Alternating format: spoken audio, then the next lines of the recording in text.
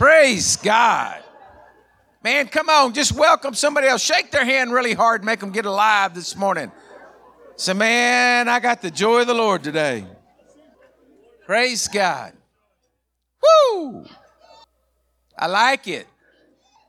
This world didn't give you the joy, it ain't gonna take it away. Woo! Glory, glory. Amen. John 15:11 says, "These things I have spoken to you, that my joy may remain in you, and that your joy may be full." Amen. Jesus came and did it so you could walk in joy. Hallelujah. Woo! Well, good morning. So great to be with you this morning. If you need an offering envelope, raise your hand. Our ushers will get you one. There was one in your bulletin if you got one this morning. Let's see. Kids Ablaze is going on next door, ages 5 to 10. They're having their own amazing church service, Blazing for Jesus. Women's Bible Studies meeting this Thursday, 9:45. God's Girls having their meeting this Thursday at 6 p.m. in the fellowship hall. It's a fall theme. If you didn't get the postcard, just like bring something fallish, and it's going to be an amazing time of fellowship. The plan, Genesis 42, Psalms 42, Proverbs 11, Isaiah 22, Mark 14, Romans 14. Are y'all staying up? How many of you are ahead? How many of you are behind? Perfect. Excellent. Okay. The 513s, our youth, they meet every Saturday at 6 o'clock, and Christy just told me that they had 18 youth. Woo! That's so awesome. Really great. So they meet every Saturday over in the fellowship hall at 6 p.m. Also, I wanted to remind you guys about the Emmaus Walk that's coming up. If you have your applications, Nick in the back there, you can give your applications to him. If you need an application, you're going to have to probably go to the website because Sugar's not here today. You don't have any, do you? No? Okay. Yeah, so just go to the website, firstunitedmethodistchurch.org. I'm pretty sure that's what it is. Okay, the Waterhole app. How many of you have the Waterhole app? Oh, good. Majority. Beautiful. I mean, if you want to stay connected and know everything that's going on, and it is the best way to give if you're giving online, is the Waterhole app. Go to the app. It's going to be the most concise. It's got everything's there. It's got the plan. It's got the confessions. It's got the past messages. It's got the ways to give to the Waterhole. It's got the ways to give to Living Waters Outreach. It's just the best place to go. You need the Waterhole app. And if you don't have it, go to the App Store. It's free. The Waterhole. This thing right here. I think that's what it looks like. Anyway, that's the way that we do it. Also, it's the third Sunday.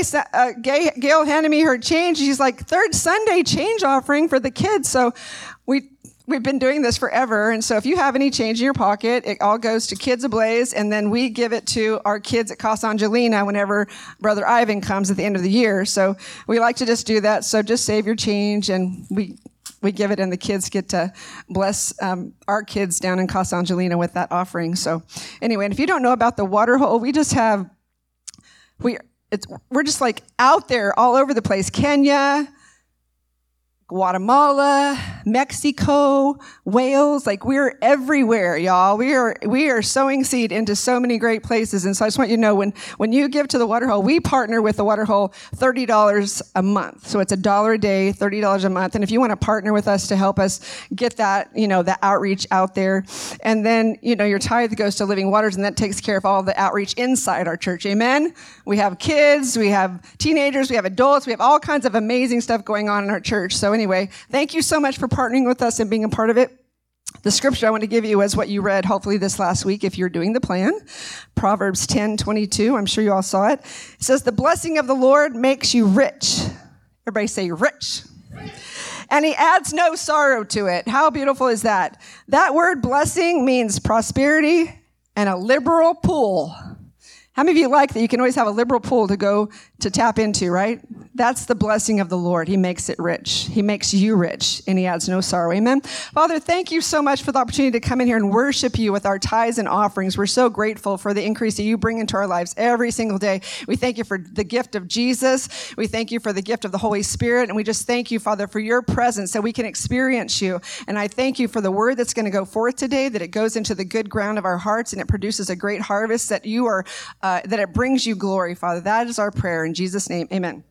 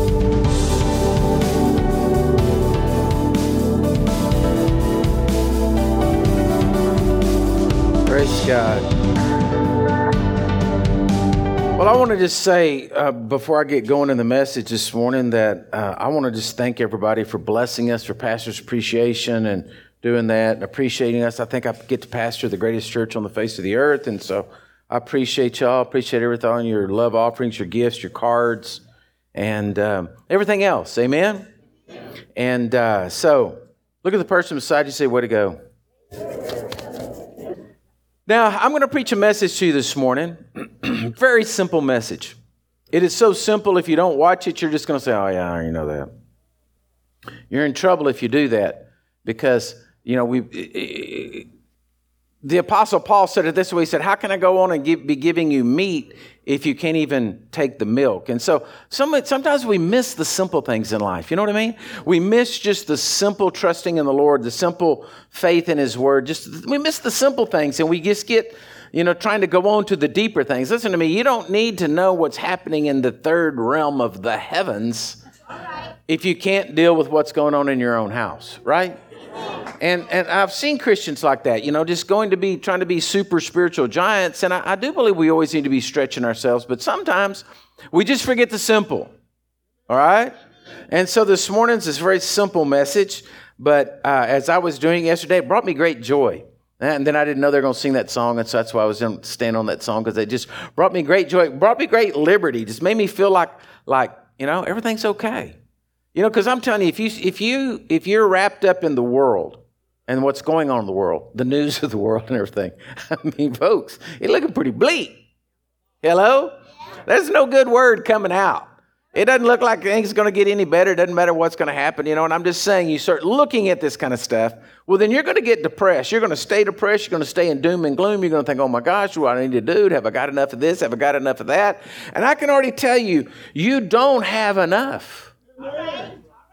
Listen to me. There's no way you're going to store up food or anything else and have it all set for everything. You're not going to, I mean, eventually it's going to run out. But praise God, the love of God never runs out. Praise God, His Word's never going to run out. You're never going to open up your Bible someday and it's just not going to have words in there. Yes, Lord. It's not like there's an expiration on it. This morning when I was doing this message up, I don't know what I did. All of a sudden, it just went away. And I was like, oh, Jesus, it just went away. And then I started laughing to myself because when I first started out preaching, you know, 35 years ago, I handwrote everything down because that's the only way to do it. And so I handwrote everything down. So I had these big notebooks with all the message, and I had to write the scripture out, and I had to do everything out. You know, it took me hours and hours and hours to do it. Now I'm just copying and pasting, just putting everything. And then I lost it there for a second. I was like, and I thought, you big sissy. You know, I used to sit in there with, you know, I had my Strong's Concordance out, you know, and going through page by page, have 4 or 5 books all spread out. Take me days to work up one message, you know. And not now. You can just flip over there. Thank God for the internet. But if it was gone, there'd be a world panicking. Hello? How many of y'all used to memorize phone numbers? They say, oh, I want to call so-and-so. And you'd say, oh, yeah, well, their number is la-da-da-da-da.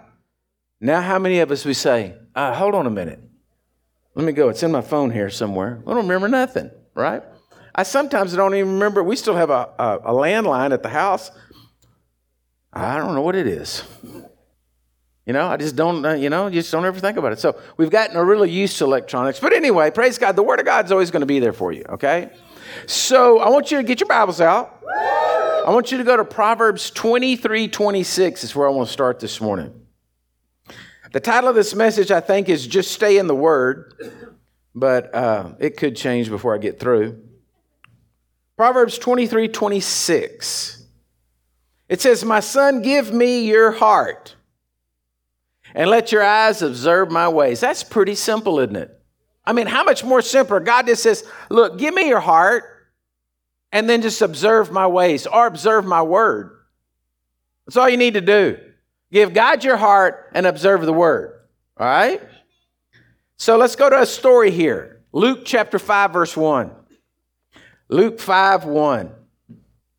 This is one of the stories that I can really visualize, okay? Because Jesus is out. He's going out by the seashore, and I can see the water splashing up around there. Peter and all of his crew got their boats in there. They've been out all night. They've been fishing. They hadn't caught anything. They're washing their nets. They're disgusted. They got nothing to make. They made no money. They worked all night. They're tired. They're sore. They're whatever, and got nothing to show for it, right?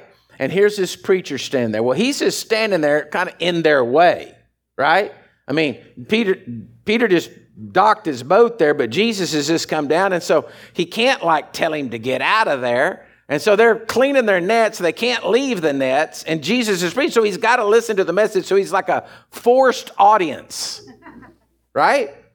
So it says in Luke 5:1, it says, so it was as a multitude pressed about him to hear the word of God, that he stood by the lake of Gennesaret. He saw the two boats standing by the lake, but the fishermen had gone from them, and they were washing their nets. Then he got into one of the boats, which was Simon's, and asked him to put out a little from the land.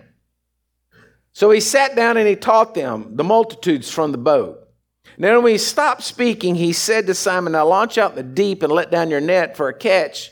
But Simon said unto him, Master, we have toiled all night and caught nothing. Now here you go. Nevertheless, everybody say nevertheless. At your word, I will let down the net. So Peter, something's happening and a transformation's taking place in Peter. He's been sitting there listening to Jesus preach, right? And then faith has risen in his heart. He's saying, this guy's got something. This guy's making some sense. He's like I said, he was forced into to listening to Jesus. It wasn't like he paid his admission at the door and got in. Right? He just picked his boat, pushed out, and said, all right, Lord, I'm going to trust you. Nevertheless, at your word, I'm going to let down my net. Well, you know the rest of the story. Let down the net, caught more fish than they ever caught. The nets almost breaking. Right? Put some good confirmation to Peter trusting the word. All right. I don't know how many times in my life I've been at that place where, I was there with Peter. And I was like, Lord, it doesn't seem like things are working right. Doesn't seem like everything's lining up like it should be. But Lord, nevertheless, at your word, I want to keep going forward. Nevertheless, Lord, what you said, I'm going to believe, I'm going to trust, and I'm going to go forward. Amen. Well, I believe a day's coming. Now, like I said, you get to heaven and I'm wrong. Y'all can all walk over there and throw stones at me or whatever. But I just believe that we've been through a hard time. And I truly believe that things are not going to, in the world, are not going to get better. But I do believe things in the Christian world are about to get better. Amen. I believe we're crossing a line and we're turning a corner, or we're, humped up over the rock. I don't know how to look at it. But anyway, I believe something's going to come where you're going to start to see quicker answers to your prayers. Where the attack of the enemy that's been on Christians for so long and trying to oppress us and put us down, all of a sudden is going to change. Now, we'll see how that all comes about and how all that works. But I just believe that God's going to grace the church with liberty. Those true believers. Right. Now, the ones that are in error, well, they're going to get just what they're preaching. So anyway, how many of y'all, I mean, you like to read a book? And maybe you follow an author, like every time he puts a new book out, that's so-and-so wrote that. I really like that book. Is that, y'all ever do that? Yeah. I read the newspaper once. Well, even though the Bible is put together of a lot of different people put it together, Moses, the prophets, Isaiah, Jeremiah, Ezekiel, but it's truly the author of the Bible is God, right? This is what he wrote. He inspired men to put it down, but it's his words to you. All right? And it's his promises to you. Now, let me ask you a question. All right? How many promises do you think are in the Bible for you? How many? Take a wild guess. All of them. Well, I know they're all there, but I'm saying how many's all? Well, don't give me all of them. How many? How many do you think there is? 6,000. I got a 6,000 going once. I got any other? Got any else that want to up that bid? 6,000. 7,000. 8. 120,000. Have y'all ever thought about it? How many promises? Well, I've researched this before, and I started researching it again and looking at it. It's really kind of hard to pinpoint exactly how many promises are, because one verse can contain 5 promises, and it gets real complicated trying to go through there. One author I was looking at, one theologian I was looking at his stuff, he says 88,000. And I'm like, okay, well, whatever. But there's a majority say there's an easy 7,000 to 8,000 promises in the Word, and easy to pick out 7,000 or 8,000. 7,000 or 8,000 promises. That's a lot. I mean, my kids, I love them with all my heart, but I don't think I've given them 7,000 promises. Think about that for a minute. Right? I'll promise I'll take care of you. Promise I'll love you. Right? And then some of us, we're even shorter on words. And so you won't even have that many promises out. But you know what I'm saying? And then God writes a book. And in the book, the author of the book tells you, let's just use 7,000 for our benchmark, gives you 7,000 promises of things that he said that he would do for you if you would believe him. That's a lot. Right? I mean, I could sum it up in 5, if God just said, look, I'll always love you. I'll make sure when you die, you'll be here with me. I'm going to bless you and make sure that you prosper on this earth and your children prosper. Let's call that even the 4th promise, right? And then the 5th one, I'm always going to be good to you. I mean, I'd take those 5, right? Forget all the others. I'd take just those 5 and say, okay, Lord, I'll do it. I'll sign up. But there's 7,000. 7,000. Now, go to Hebrews chapter 6. So what's funny about this is while I was working on this message and having fun with the Lord and thinking about this whole message, I said to the Lord, because I was looking up all these other theologians that are out there in the world, and they have books out, 40 promises of God, this, that, and the other. And I thought, so I said, I ought to write a book on the promises of God. And then as I sat there for a minute, I thought, seems like I did. So I went over there, started digging through all my stuff and pulling around. Sure enough, pulled up a little old pamphlet I put out probably 25 years ago. The Promises of God. It's in the bookstore for sale. I actually thought I was going to drive down here and have to get one out of the bookstore or find one around there to get one, but I found the one I had at the house. And so I sat down years ago, used some other resources and myself, and went through every book in the New Testament. So listed in here, they're just listed. They're just a scripture in the listings of all the promises in Matthew, Mark, Luke, John, right on through, Acts, Romans, all the deal, till you get to the book of Revelation.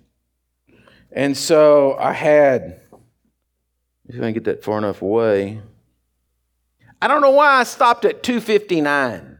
You'd have thought I'd have come up with 260.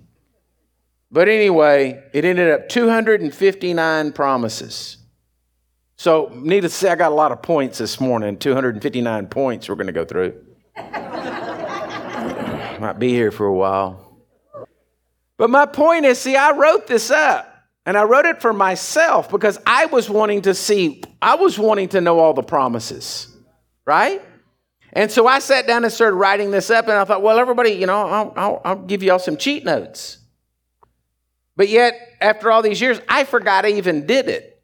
It's real easy to do that with the Lord. He gives you a revelation. He gives you something. You get hold of something, and then life just comes on, and then you start going on, and then you go on to the next thing, and you forget about the first revelation. Because I'm telling you, I did this at least 25 years ago. And then today, I thought about it and said, oh yeah, I did do that. Hello? So I was kind of like, shame on me. Right? So sometimes we forget the simple things because we're trying to go on to the bigger things. But if we'd have got the simple things down really good in our life, would have made the bigger things come easier. So Hebrews chapter 6, verse 13 is a story here where, let me just read it. For when God made a promise to Abraham, he's talking about the Abrahamic covenant. He made a promise to Abraham because he could swear by no greater, he swore by himself, saying, surely blessings I will bless you, and multiply I will multiply you. And so after he had patiently endured, he obtained the promise. For men indeed swear by a greater, for an oath of confirmation is for them to the end of all dispute. Thus God determined to show more the immutability of the heirs of the promise, the immutability of his counsel, confirmed it by an oath, that by two immutable things in which it is impossible for God to lie, we might have a strong consolation who have fled for a refuge to lay hold of the hope that's set before us. So God, wanting to affirm to us that the 7,000 promises, like I said, don't hold me to that number. I'm just using that as a number. The 7,000 promises that he wrote in his word to us, in his book, he wrote his love story down here, and he wrote it to us, and he put 7,000 promises, and he wanted to make sure you knew that he was going to keep the promises that he said. So he said, I can't swear by somebody on earth, because even if I swore by Abraham, Abraham is not powerful enough to make me keep my promise. Because if you're going to cut a covenant, you got to have somebody that's strong enough outside the covenant to make sure that the person who said the covenant will fulfill it. You following me here? So God said I couldn't find nobody else to swear by. I couldn't find anybody else to hold me to my word. So I had to swear to myself. So I don't know how he did it, but say he stood to himself and said, okay, you're going to keep your promises to the people. And then he turned over and said, I'm big enough to make you keep your promises to the people, so you're going to keep your promises to the people. And he said, okay, I said, I'm going to keep my word to the people, and so by God, I'm going to do it. And he said, yeah, you are. I'm going to see that you're going to do it. Right? He swore by himself that he was going to have to keep the promises, and self was going to make him do it.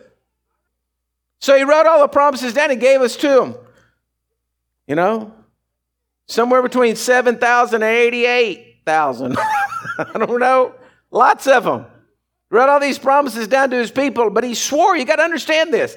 This is where your faith has to be. God said, I'm a man that I'm not like a man. I'm not going to lie. I cannot lie. If I lie, I cease to exist.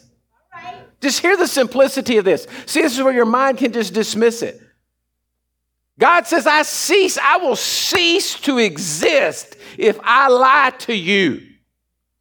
If I said you're blessed and then I don't bless you, I lied, and the world will cease to exist. Everything will go out of whack because God's keeping it all going. See, when you're quoting your word and you're speaking your word and you're declaring the promises for your life, when the devil has gotten in your head and his worm has worked in you and you don't believe God loves you anymore, and you say, God, I don't think you love me. I don't feel loved. I'm lonely. Don't feel appreciated. Then God says, no, I love you. And he says, I don't think you love me. You got to understand, you're calling him a liar. You're boldly standing in the face of Almighty God saying, you're a liar. I mean, come on, folks. That's pretty gutsy. But the devil has that ability to get in our ear and lie to us. And then we end up believing the lie, not the promise. All right. Because we're not looking at what's backing up the promise. What's backing up the promise is Almighty God backing it up, because he himself is going to make sure that he himself does it. Look at Hebrews 10:23. Hebrews 10:23. Like I said, this is a simple message, but it's complicated in the sense that we get talked out of it. We get talked out of the blessings of God. We get talked out of the promises of God all the time, every day. Hebrews 10:23 says, let us hold fast the confession of our hope without wavering, for he who promised is faithful. So we're supposed to hold fast our confession. We're supposed to hold fast saying, no, God, you're going to take care of this situation. Listen to me. I don't know what's going to happen in the world. I don't know how things are going down. I have my own thoughts that I don't share a whole lot with the church, because I don't like to, what's going to happen in the end is going to happen in the end no matter what, right? Whether I taught you about it or not, it's going to happen. But I do know this, Jesus is coming back. I do know that he's not leaving us here alone. I do know that beyond a shadow of a doubt that if I was to die today, I'm going to heaven. I know that I can promise you that heaven is real. I can promise you that you have it. There is a hereafter.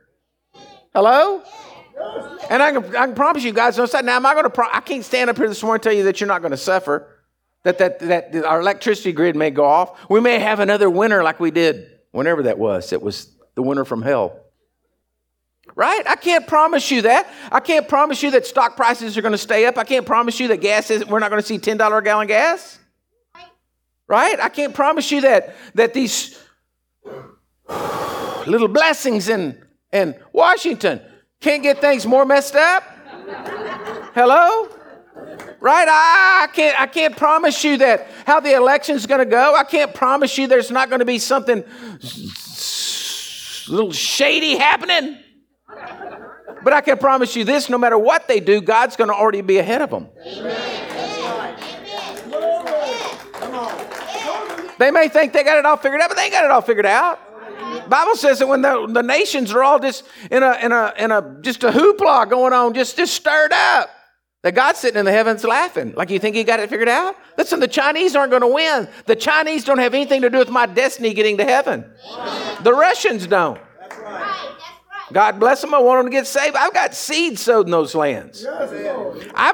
This whole war in the Ukraine's grieved me because this church has got seed in that country we have placed in there. And I got people that I know and people that I love and people that got saved under the ministry there. And I'm thinking, gosh, where are they, Lord? Bless them, help them. God, just protect them. I don't even know how to pray. Or are they crying out in a ditch somewhere? And then I get excited and think, I just thank you, Lord, that they found you. Yes. Because see, when I was over there in the Ukraine in the early 90s, it was the only place, I never forget, it was the only place that I ever almost got killed, all right? And it was my fault. I was almost trampled to death because I stepped out in a crowd full of 1,000 hungry people. And I had some tracts, and I thought I was going to just pass these things out and give them a bit of the gospel. I thought I was just going to be able to go out there and just pass them out. And when they saw what it was, they began to mob me. And a little girl fell down in the middle of it, and I stopped to help the little girl, and they started pushing me down, all trying to get the tracts. And the only way I could get out of it is I took them, and I threw them as far as I could away from me, so that everybody went over to there, and then I helped this little girl up and got her up on the stage so she wouldn't get trampled. And I thought, my Lord, I was almost killed trying to preach the gospel. It was the same crowd that I was preaching, and I never forget, I gave an altar call, and I didn't know what to do. I was just young in the ministry and just on fire and wild. And I was preaching, and I said, if you want to accept Jesus, just come to the front. I mean, I never did big meetings like this. And I had, there was probably 2,000 people there that night. And just me and some other Ukrainians. And I don't know what to do. So I said, just come forward. And the whole crowd just moved forward. I'm like, okay, that didn't work. I don't know what to do with you now. And then so I just got them to, just lift your hand and pray, whatever. It was just craziness thing going on. Miracles, all things happening. So I had to believe that those people, wherever they are, God's with them and are blessing them. But when it all boils down to the simplicity of it, God's in charge. Yeah. He's in charge. But are we going to put our faith in it, or at this day and time in this hour, are we going to slip back into worrying about the world, worrying about the situation, worrying about what's taking place? Or are we going to take the rest of faith in God and his promises, that what he promised, we believe he's able to perform? Okay? So, I wrote 15 down. We'll see how far I get. I just wrote 15 promises down. All right, the very first promise. Let me reset. This is like the very first promise out of Genesis. I'm just saying, the first one I'm delivering to you, okay? God, don't do that to me. Robert said the first promise is, no. I'm just saying, I've just got 15 of them here. I just picked them out. The first one is God's promises never fail. Of course, that's the first one, right? Joshua 21:45. Now, I just want to encourage you, if you're taking notes this morning, if you just write these 15 down and just start really deliberating on them and looking at them and meditating on them and going over them and getting these down into your heart that you can say these 15, you're going to be a giant. Because these 15 are going to cause you to be hungry for more, and then you're going to go for the 7,000 or the 259 out of the New Testament. Joshua 21:45 says, not a word failed of any good thing which the Lord has spoken to the house of Israel, all came to pass. God's word always comes to pass. Isaiah 55:11 says, so shall my word be that goes forth out of my mouth, it shall not return to me void, but it'll accomplish what I please, and it'll prosper in the thing that I sent it. God's word's never going to fail. He's standing behind his promise. You've got to understand that the very first foundational thing you're standing on is because you got saved and you made Jesus Christ the Lord of your life. The promises of God, all of them are yours. Paul said in Corinthians, they're yes and amen to you. God's saying, yeah, they're yours. Hello? All of them. No matter what you need. No matter what's coming on. There is no rare sickness that God doesn't have covered in the Word. There is no strange situation you've gotten yourself into that God doesn't have covered in the Word. Nothing. Nothing. There's nothing out there that can come that God doesn't have covered in His Word that you're blessed. It's just, are you going to believe it? I mean, that's the simple fact. Are you going to believe it? Because faith has to be manifest in you to believe the word for you to see the word come to pass. That's the only thing is faith. Believe. Everybody say believe. They call us believers. Right? Christians are supposed to be known as believers. But are we? Are we believers or doubters? Let's go join to this church because they're known as the doubters. How about this? Let me just throw a little poke out there for a second. The Bible says, judge not, lest you be judged. Do you believe it? Ooh, but have you judged? Ooh. Well, then the moment you judged, what you were saying to God is you didn't believe that was true. There's no fear of God. I always laugh, man. And I don't know, God, the Bible says that He has a destiny for us all and a purpose. And I can still remember when I was a young man that the guys were looking to do something bad. And they were throwing out that night what we could go do something, tear something up. And one of the guys said, let's go break into the church. And I mean, I don't know Jesus, but I throwed down. I said, I'll fight all of you. Ain't nobody breaking in the church. You going to go in the church? Are you serious? I said, God will kill you. And they're all looking at me like, what is up with you? And I'm like, man, that's ridiculous. I mean, that's it. I'll fight every one of you. Ain't nobody breaking in that church. I ain't even going to call the cops. I'm going to beat you right out there on the grass. If you try to break in the church, I just got angry and just violent with them. Because there was something inside of me that the fear of God was there that I'm like, man, you don't mess with God. Now, I'd have run over everybody's mailbox, but I wasn't going to, do that. I mean, that's something totally different. I mean, I got to tell you the truth. I mean, I had other thoughts in my mind, but the church was off limits. All right? But you see, people don't believe it. And so what happens, what I'm saying is we're called believers, but yet we'll judge when the Bible plainly says, judge not, lest you be judged. Oh, yes, I'm a believer. That sorry dog over there. Do you see him over there? Yeah, he said, pull the plank out of your own eye before you go talking about what's in theirs.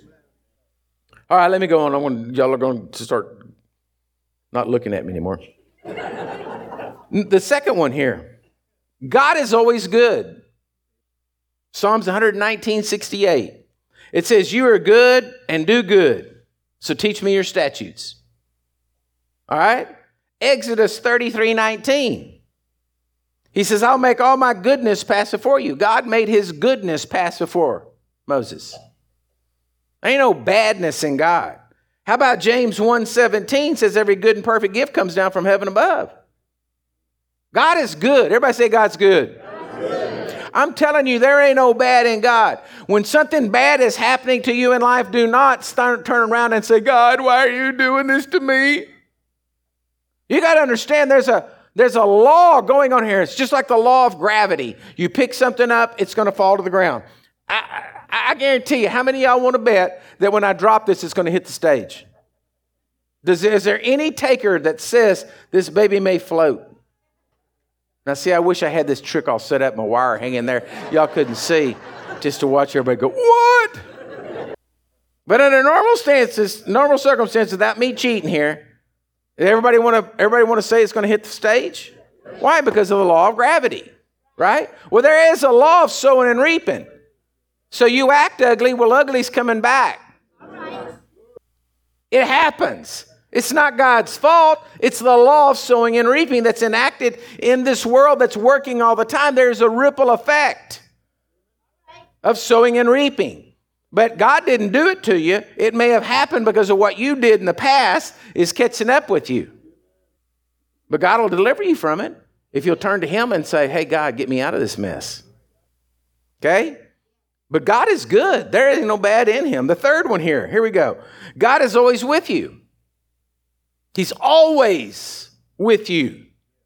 Hebrews 13:5-6 says, let your conduct be without covetousness. Be content with such things as you have. For He Himself has said, I will never leave you nor forsake you. So He promised, you're going to keep those promises. I'm going to make sure you keep those promises that He would never leave you nor forsake you. So then if you can never leave you or forsake you, then the feeling of being lonely and God doesn't love you has to be demonic. Because the truth is, God said He'd never leave you or forsake you. Do you hear what I'm saying this morning, church? Joshua 1:9 says, have I not commanded you, be strong and of good courage, and do not be afraid nor dismayed, for the Lord your God is with you wherever you go. So no matter what, God is always with you. So then the feelings of loneliness, discouragement, depression, anxiety, all those things are a lie of the enemy. And your job is to, what I said in Hebrews 10:23, is to keep your confession going and keep your faith going and believe in what God said He's going to do. God, you're with me. Lord, I'm feeling rotten today, but God, you're with me. Are y'all following me? Yeah. It's simple, but it's powerful. The minute you enter into faith and believe in God for His promises, all of a sudden the supernatural begins to work in your life and begins to operate in you. As long as your confession coming out of your mouth is, we ain't going to make it, we're going down, ship's going down, Lord of mercy.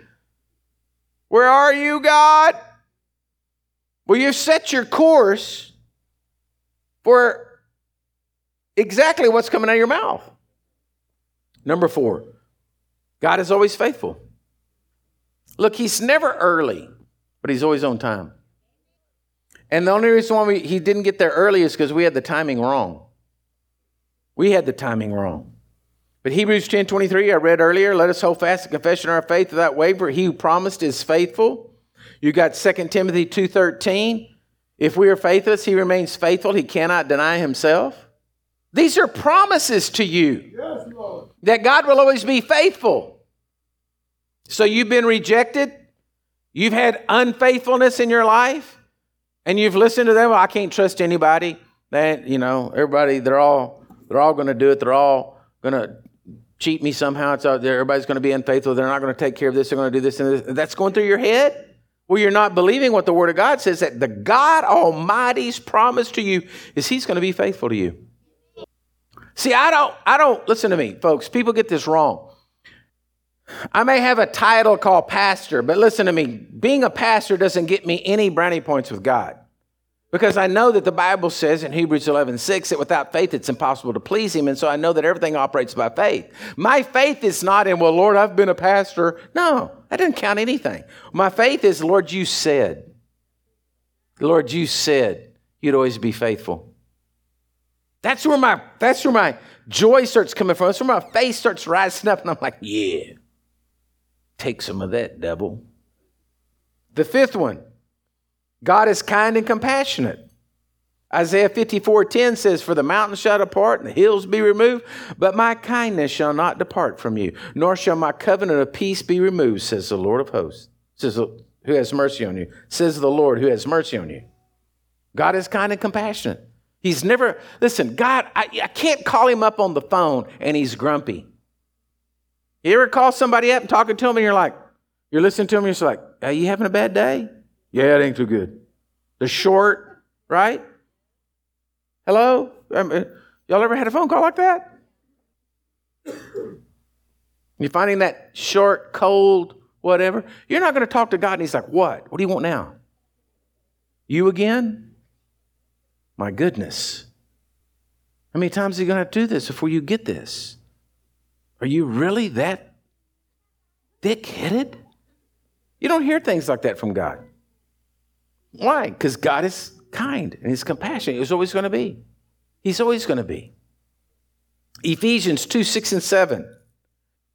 It says, and he raised us up together and made us sit together in heavenly places in Christ Jesus, that in the ages to come he might show. Look at that in the ages to come he might show the exceeding riches of his grace and his kindness towards us.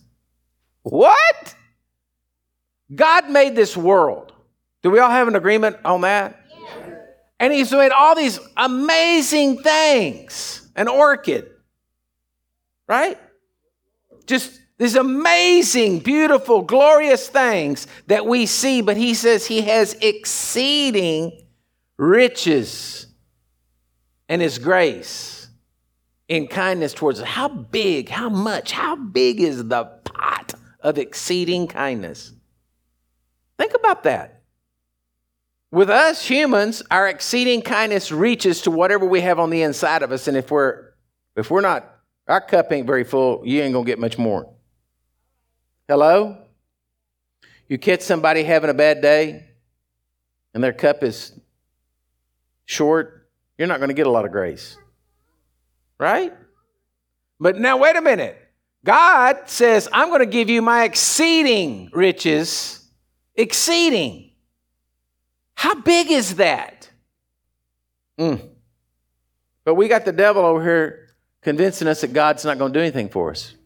We got the devil convinced that, the devil's convinced us that, the ship's sinking. Do y'all see how silly we can be? Look at the person beside you and said, I think he's talking about you. It couldn't be me. Couldn't be me. We get so full of doubt and unbelief. That's what this whole message is just charging all about. And I know it's simple preaching, but I'm just telling you, I'm charging you up because we get full of doubt and unbelief. We get over there looking and don't believe God can take care of us or get us out of the situation or make a way for us or bless us or, oh my gosh, what are you going to do? That report is too great. I guess it's over. I'm going. Guess I'm going to die of this sickness. Listen, I guess it's going to kill me. It's too complicated. Becoming electrically charged again. Are y'all following me here? And in one way, I'm preaching this message to you so you can get happy. And another way, I'm slapping you on the back at the same time. Because we don't do it. Myself. I'm kicking myself sometimes. Why did I even listen to that? Why did I even entertain that stupid demonic thought for just a moment? Right? And we're just like, oh, what am I doing? My God, your exceeding riches and your kindness towards me, that's enough to engulf everything. Number 6. I got to move along. Number 6. You hear me, everybody hear me. You're designed for a purpose. You were designed for a purpose. It says in Ephesians 1:4-5. He chose us in him before the foundations of the world that we should be holy and without blame before him in love, having predestined us to adoption as sons by Jesus Christ himself, according to the good pleasures of his will. God has a destiny for you, has a plan for you, has a purpose for you, each and every one of you. And your purpose in life, we're all different. We're all different. I was telling Jimmy before the service that I watched yesterday on a video, and it was showing all these old great preachers, the big theologians from Bible college and stuff like that. And I was watching, and they had clips of them, and I was looking at the style, how different they all were. You had the one that makes this astounding point, and then he just pauses and doesn't say anything. You got the other guy that's flying all over the stage, You got the one that's just spit flying, preaching, and you got the next one over there that just says something so gently. God has all of us called to a different purpose and a different plan, and you just need to be who you are in God's plan. Ephesians 2:10 says, we are his workmanship created in Christ Jesus for good works, which he prepared beforehand that we should walk in them. You have a purpose in life. Your purpose in life is to affect all the people around you with the goodness of God. to show everybody around you that you are a believer. Yes, Lord. Everybody say, I'm a believer. Come on, one more time. Say, I'm a believer. Okay, you got the seventh one. Now, this one I love. God loves you no matter what. You can be a fool. God still loves you. You can do the stupidest thing in the world. God still loves you. It says Romans 8:38 and 39, for I am persuaded that neither death nor life, nor angels, nor principalities, nor powers, nor things present, nor things to come, nor height, nor depth, nor any other created thing shall be able to separate us from the love of God, which is in Christ Jesus. You can't be separated. No matter what you do, you cannot be separated. God still loves you. You may not love yourself. Hello? You may not love yourself, but God still loves you. You can't get away from the love of God. No matter where you go, to the heights or the depths, God's love's always going to be there for you. It's a promise. So when you think, oh, I can't believe I screwed up so much, you got to stop and say, God, I just thank you that you love me. I'm a believer, and I believe what your promise says, that you love me. The moment you do that, there's a supernatural force that takes place in the spirit, because you are using the faith God has given you. The faith begins to, churn on the inside of you. It connects to the promise that God has given you. And there's supernatural events the wheels start moving, the cogs start moving, these events start taking place because you're operating in faith in believing in the promise. That's how it works. That's how it works. And see, this is where let me go back to my box of tissues over here. When I'm about to drop it, I'll say your faith is all saying it's going to fall, right? But when it's just sitting here on the ground, you don't really think about it much. But if there was no gravity, it'd be flying off. You're not thinking about it. It's just sitting there. It's just where we don't think. You're not sitting there holding your breath in the event that this bunch of flowers right here might just fly off. And I say, oh gosh, hope that thing just doesn't shoot off. You're not even thinking of that. It may fall off, but you don't have any thought about it. Gravity if you're in a spaceship and there's no gravity, what happens? They all float around. But you're not thinking of that. Nobody's using your faith this morning to keep the flower baskets down. That's what happens to us in life. See, you're not using your faith for these things that you already just see sitting there, but you're not thinking of the force behind it that's already there. Because y'all see gravity anywhere? I can't grab it. I can't touch it. I can't feel it. But we know it's there because it's still sitting there. But what happens to us when you start to release your faith and believe in the promises of God, things start moving. Yes.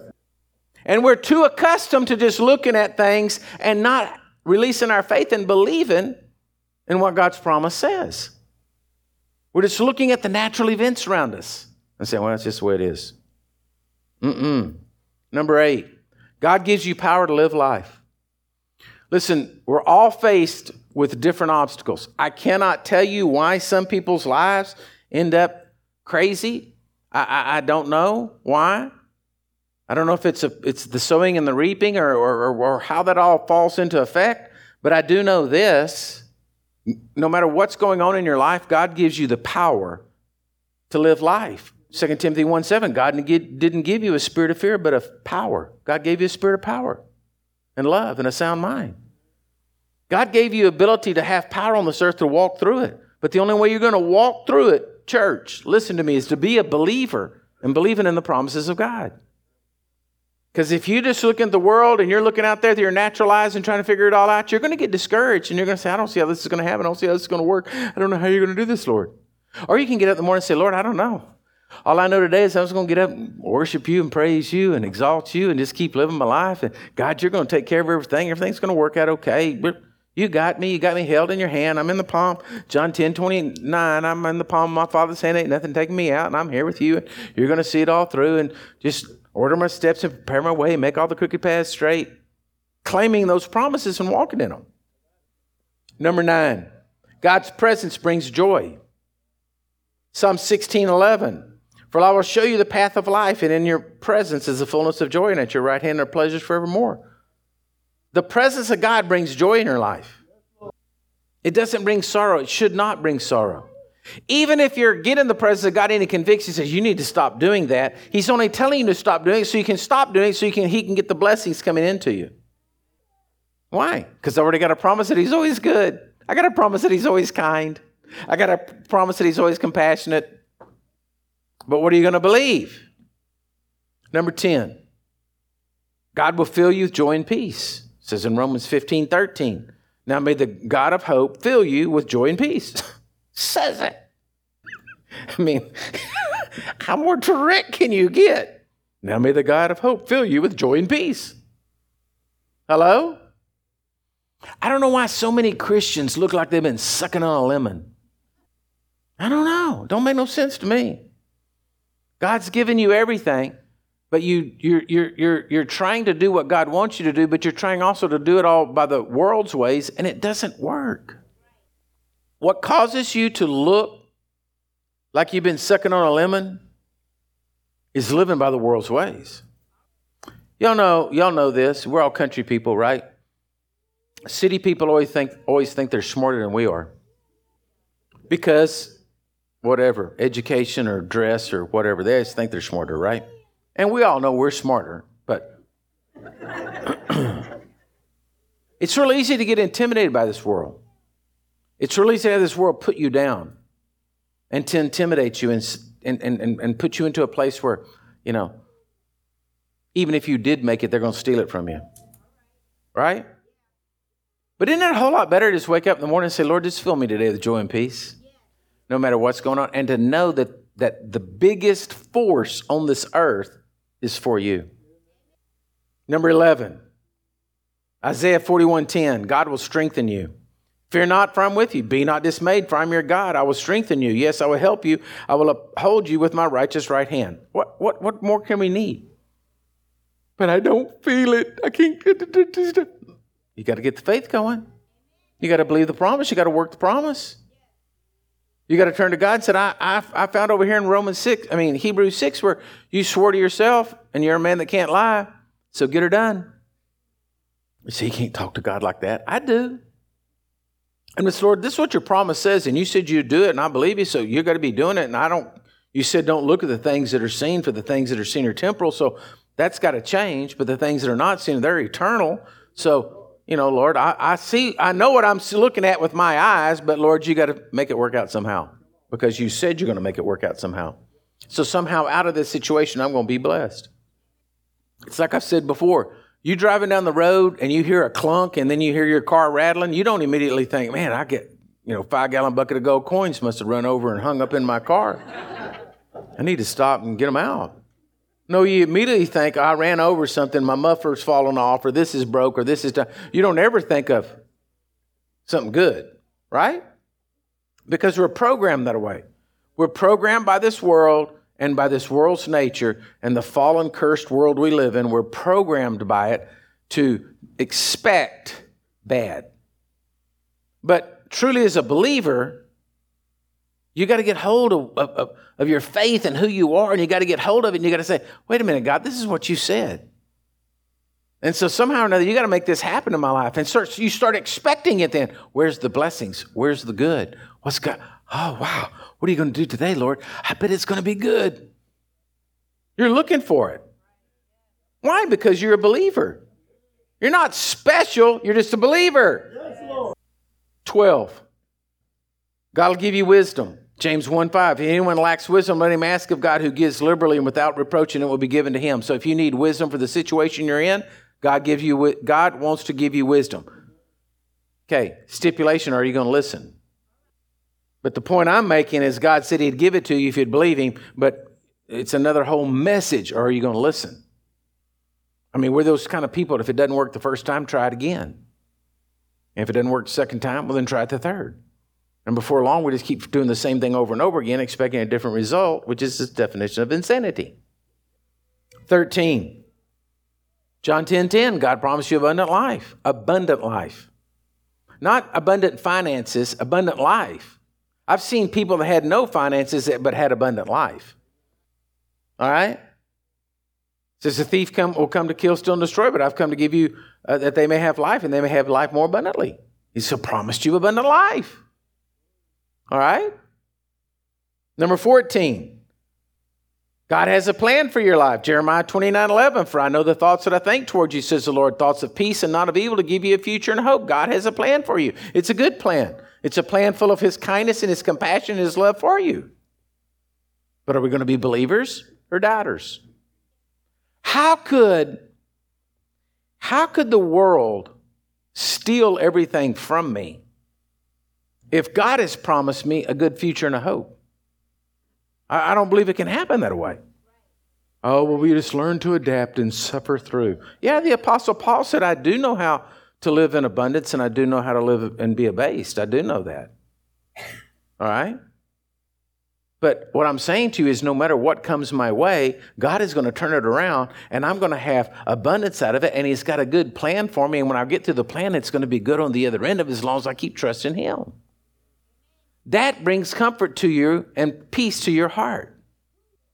The last one, okay, is God promises you eternal life. John 14:1.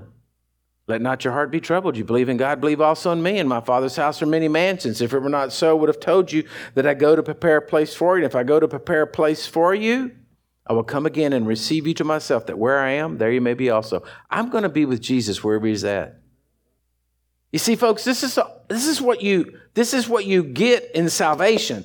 But a lot of Christians are turning around and saying, well, that's all in the end. You're going to get these blessings at the end. No, they're now. Oh, sure, and you get to heaven. I don't know how that's all going to work out. I just know I'm going to be glad I'm there and not worry about it, right? But I know that right now God wants these promises in your life, but you have to be a believer. They don't come to doubters. They come to believers. Right? You can't be in doubt and walk in the promises of God. So look at the person beside you, say, I'm a believer, not a doubter. Hello? Everybody with me this morning? Because I'm telling you, church, just those 15 things you need. And there's 7,000 more you can find. Or maybe 88,000. Right? I don't know. I'm not going to put a number on it. There's a bunch. You can spend the rest of your life doing it. There's 259 right here that I wrote down in the New Testament. And by the way, if anybody wants one of these, they're in the bookstore. You can go get one. But I'm just telling you, you gotta find it. You gotta search it out. You gotta find out what's yours. You gotta find out what's yours. Amen? Amen. Well, put your Bibles up and stand up if you would. Can I have my prayer team come down? Listen to me. I want to pray for you. Everybody out there listening and watching in the broadcast. All of this that I talked about this morning can be yours for the simple low price of giving your life to Jesus. When you believe on him as the Son of God and his blood comes upon your life and washes your sins away, because you see, there's no price you can put on your soul. You cannot pay for your soul. There's nothing you can do. There's not enough amount of penance on this earth to do to buy your soul. The only thing that can buy your soul is the blood of Jesus Christ. So if you're out there today and you don't know Jesus Christ as your Lord and Savior, you don't know that today if you died, if you're going to go to heaven or not. You don't know if that scripture, John 14 I read, is yours, because you don't know if you're going to be with Jesus. Well, the Bible simply says if you will confess with your mouth and you will believe in your heart that Jesus Christ is the Son of God, ask him to come into your life and to forgive you of your sins. He will. He'll touch you right where you are. And that is your salvation. Then he will set you on a course to go to heaven, and all these promises become yours. So right there, just pray if that's you and say, Jesus, come into my life. Invite him in right there in your home, in your car, wherever you may be. If you're in here today and you're not sure that if you died, you'd go to heaven, that's why we have prayer team people up here. These guys are up here to just pray with you. You can come up here. Maybe you got saved as a child, but you're just not sure. You hadn't been living right. You just don't feel that assuredness in your heart that you're right with God. Well, just come pray with them. Get it out. Get it over. Don't go out that door. Get it over. So that you know that Jesus Christ is the Lord and Savior of your life. And then all these promises are yours. I want to encourage you, church, check yourself out. Look into your heart. The first thing I said is, he said, turn your heart to me and learn my statutes. So check yourself. Are you living in faith or are you living in doubt? Are you a believer or a doubter? Check yourself. Find those areas of your life where you're walking in doubt. You've let doubt creep in and get it out.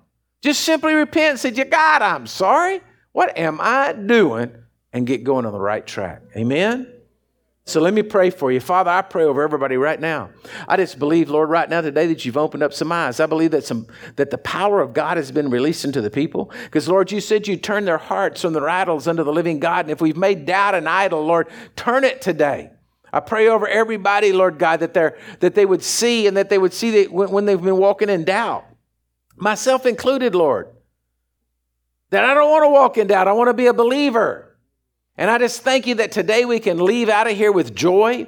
We can have peace. We can know, God, that you're taking care of us, that your assurance is upon us. And God, you are so good to us, that your goodness and your mercy are following us today. So, Lord, bless them. As we go out into the world, Lord God, let us have a confession going out and telling people the good news about Jesus, that he is so awesome and so great. And Lord, I thank you for a hunger in their hearts to seek your promises out. Bless them now, Lord, in Jesus' mighty name. Amen and amen. God bless you, church.